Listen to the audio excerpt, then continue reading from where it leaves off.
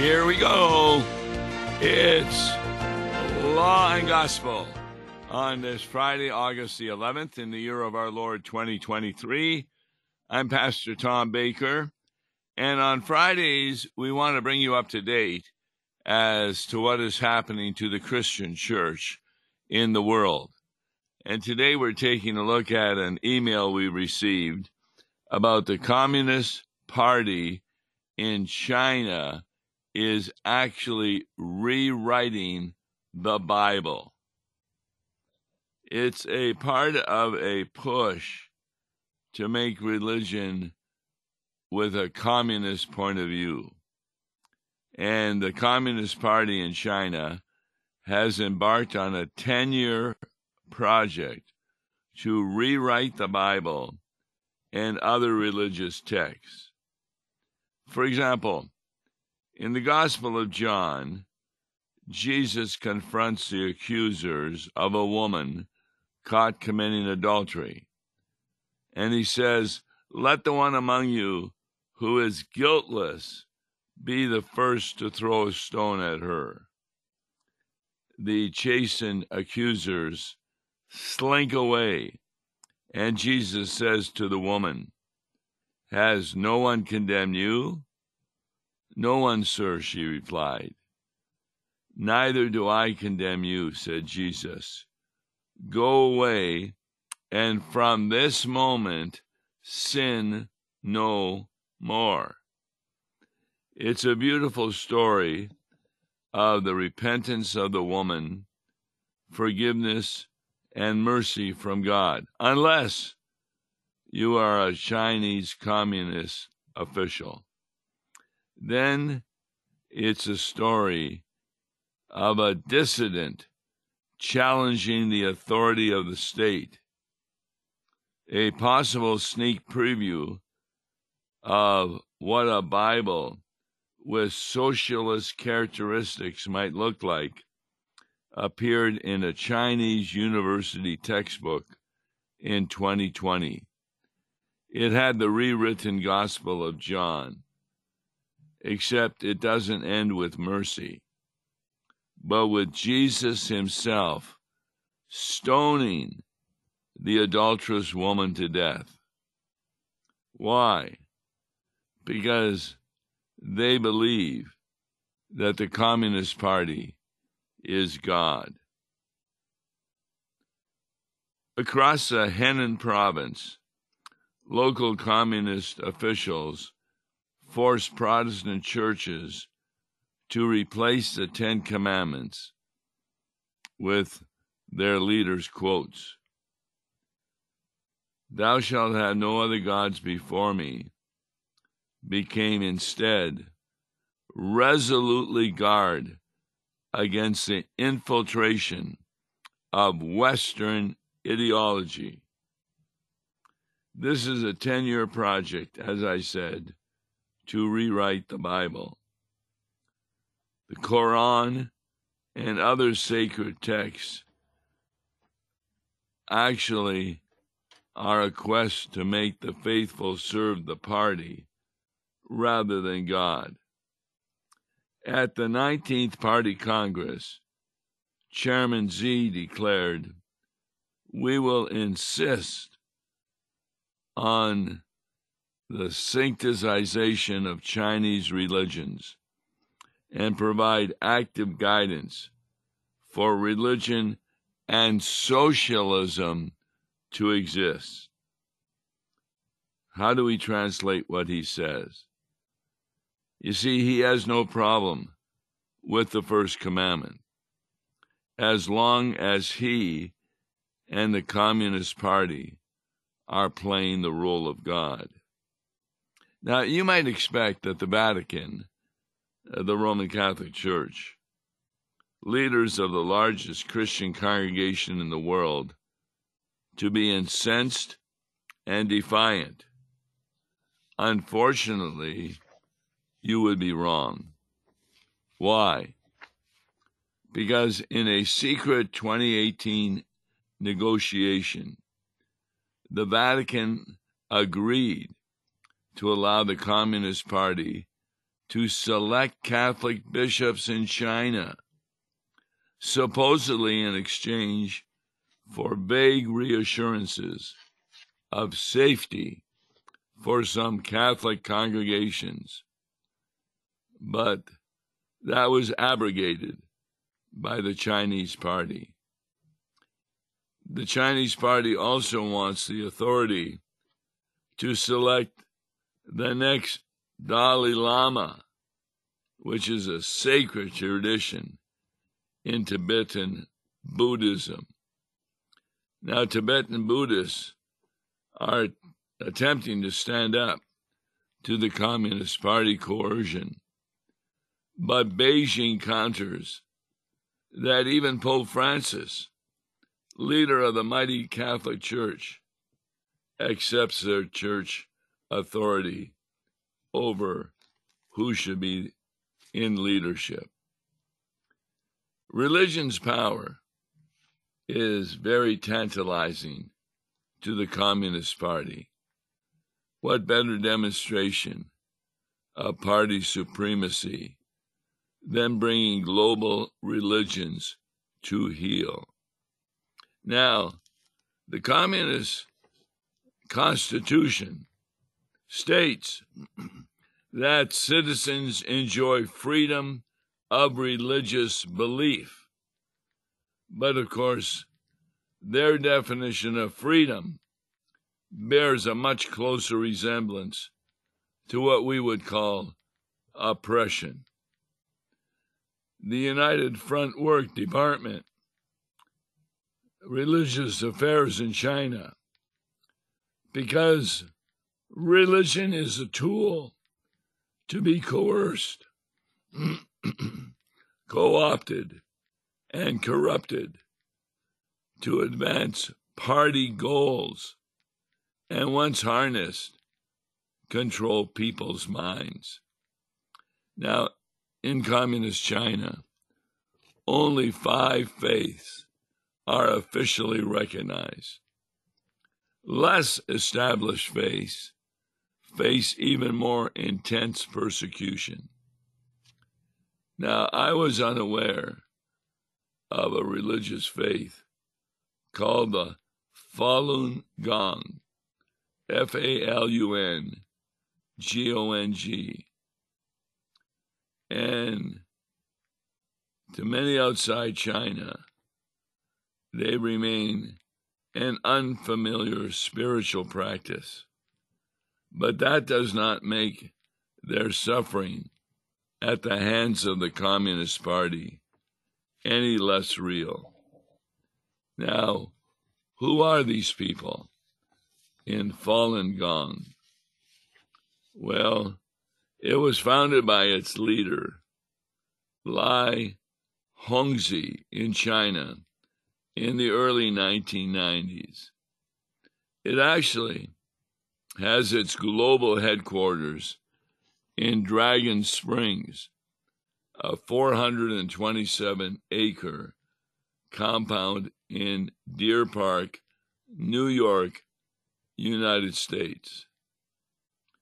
It emerged toward the end of Chinese Qigong boom, a period that saw a proliferation of similar practices of meditation, slow-moving energy exercises, and regulated breathing. Falun Gong combines meditation and various exercises with a moral philosophy. The practice emphasizes morality and the cultivation of virtue, and identifies as a practice of the Buddhist school, though its teachings also incorporate elements drawn from Taoist traditions. Through moral rectitude and the practice of meditation, the followers of Falun Gong aspire to eliminate attachments and ultimately to achieve spiritual enlightenment. Although Initially, the practice enjoyed support from Communist Party officials. By the mid to late 1990s, negative coverage of Falun Gong began to appear in state-run media. Now, the followers of Falun Gong responded by picketing the source involved, and controversy and tension continued to build. The scale of protest grew until April 1999, when over 10,000 practitioners of Falun Gong gathered near the central government compound in Beijing to request legal recognition and freedom from state interferences. This demonstration is widely seen as what precipitated the persecution that followed. In 1999, on the 20th of July, Communist Party leadership initiated a nationwide crackdown and multifaceted propaganda campaign against the Falun Gong. It blocked internet access to websites that mentioned Falun Gong, and in October 1999 declared Falun Gong a heretical organization that threatened social stability. Now, their practitioners in China are reportedly subject to a wide range of human rights abuses. Hundreds of thousands are estimated to have been imprisoned, and practitioners in detention are subject to forced labor, psychiatric abuse, torture, and other coercive methods of thought at the hands of Chinese communist authorities. As of 2009, human rights groups estimate that at least 2,000 Falun Gong practitioners had died within China as a result of abuse in custody. Data from within China suggests that millions continue to practice Falun Gong in spite of the persecution. Now, outside of China, this religion is practiced in over 70 countries, with estimates on the number of adherents as of 2008 ranging from roughly 40,000 to several hundreds of thousands. Now, Falun Gong practitioners are really a law-oriented religion. They founded a variety of outreach organizations in the United States and elsewhere. You may have been familiar with their dancing troupe, Shen Yun. They are known for opposing the Communist Party and for anti-evolutionary views. That is, they don't believe in evolution. They also operate Epoch Media Group, which is known for its worldwide and taught by volunteers. In addition to 5 exercises in 2001, another meditation activity was introduced called Sending Righteous Thoughts, which is intended to reduce persecution on the spiritual plane. Discussion of supernatural skills also feature prominently within this movement, and the existence of these skills gained a level of mainstream acceptance in China's scientific community in the 1980s. Now, Falun Gong's teachings hold that practitioners can acquire supernatural skills through a combination of moral cultivation, meditation, and exercises. These include, but are not limited to, pre-recognition, clairaudience, telepathy, and divine sight, which means the opening of the third eye or celestial eye. However, Falun Gong stresses that these powers can be developed only as a result of moral practice and should not be pursued or casually displayed. Falun Gong teaches that pride in one's abilities or the desire to show off are marks of dangerous achievements, and Lee warns his followers not to be distracted by the pursuit of such powers.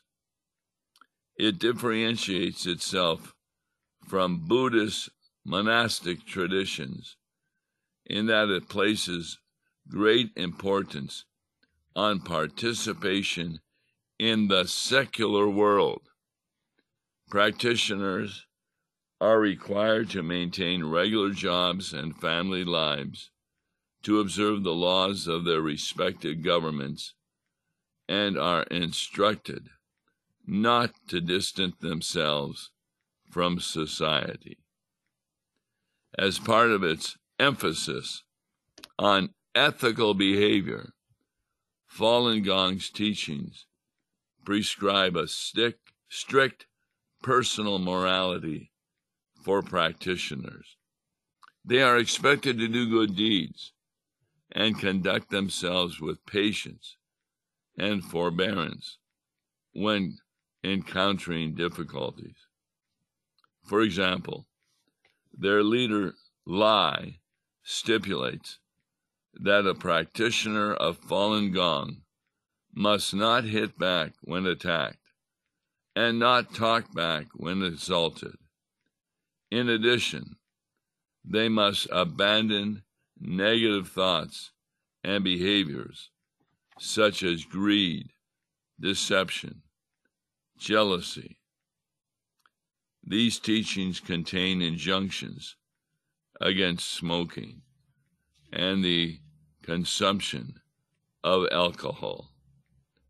So, even though many people are unaware of the Falun Gong, they are a religion that the Communist Party is persecuting, and that persecution extends even towards Christianity.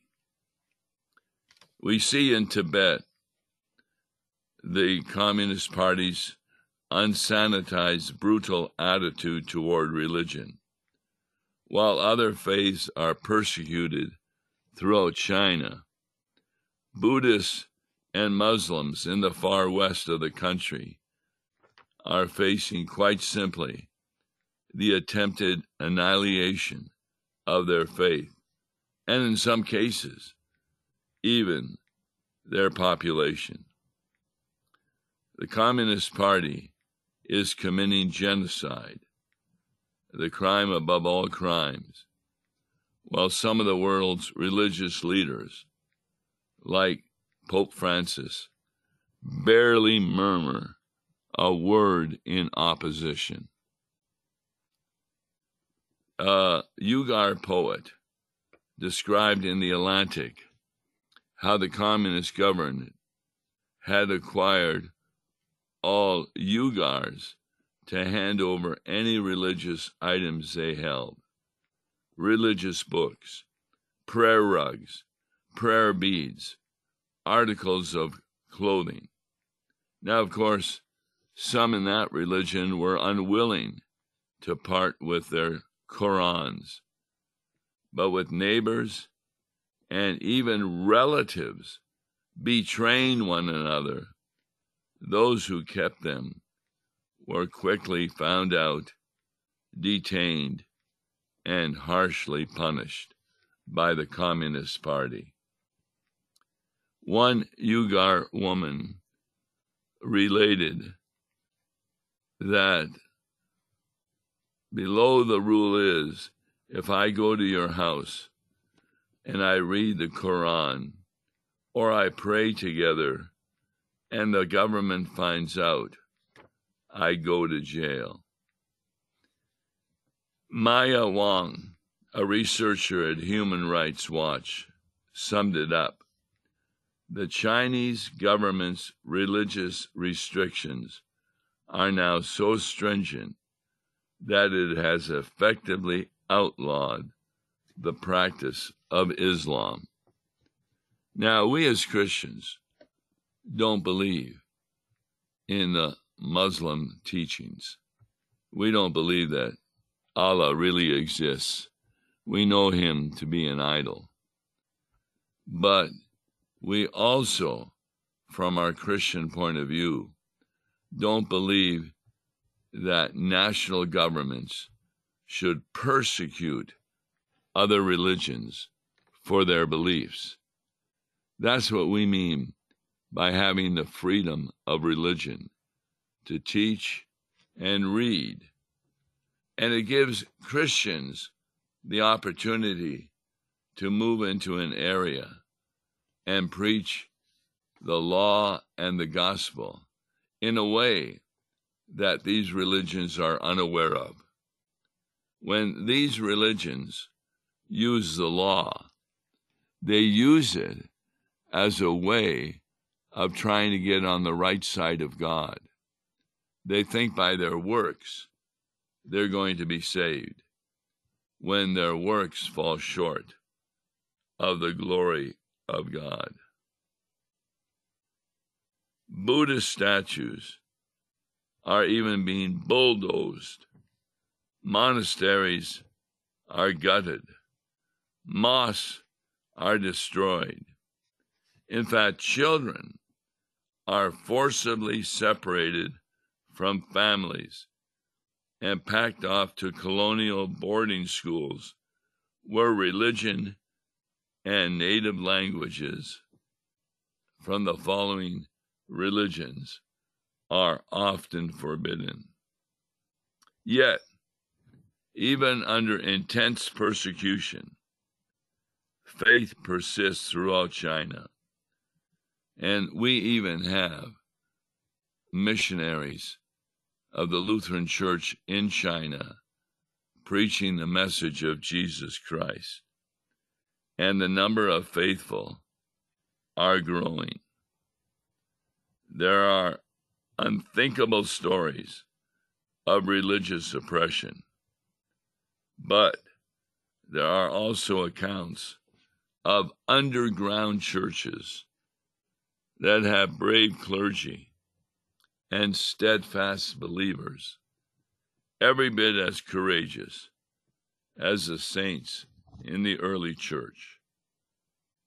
While Chairman Mao called religion poison, many now believe that the Communist Party's blood-stained record of religious persecution is actually just a battle within the broader ongoing war against the human spirit and our very capacity to reach for something higher than we have.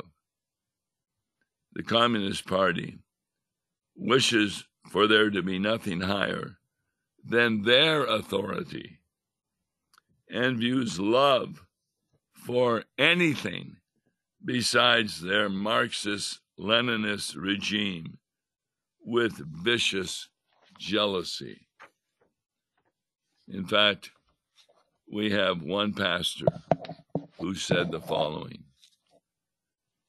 The pastor of one Chinese church stated, "In this war, in Shanghai, in Beijing, the rulers have chosen an enemy that can never be imprisoned, and that is the soul of man. The pastor ended with an assessment that we must make come true, and that is that the Communist Party rulers are doomed to lose. Now, we saw that happen also in Russia. When I had the opportunity to go to Novosibirsk, which is in Siberia, that is a seminary of the Lutheran Church. And I was there for some time giving lectures on the difference between law and gospel. And I was very well received by a large congregation of over 200 people. And they were following the theology as found in Luther's Small Catechism. So don't give up. Pray to the Lord that even in the midst of persecution, we can face what the devil is throwing against us and rely on Jesus for our salvation and the salvation of others. Till Monday's Law and Gospel, God bless you. Listen to Law and Gospel each weekday morning at 9:30 on KFUO. For a tax-deductible gift to Law and Gospel, please make your check out to Law and Gospel and mail to Law and Gospel, P.O. Box 28910, St. Louis, Missouri 63132, or call toll-free 1-877-267-1962. Views and opinions expressed on Worldwide KFUO may not represent the official position of the management or ownership of KFUO, the Lutheran Church Missouri Synod. If you'd like to comment on programs or topics heard on Worldwide KFUO, write us at KFUO, 1333 South Kirkwood Road, St. Louis, Missouri 63122. You can also leave a question or comment on our comment line at 314-996-1542. We are the messenger of good news, Worldwide KFUO.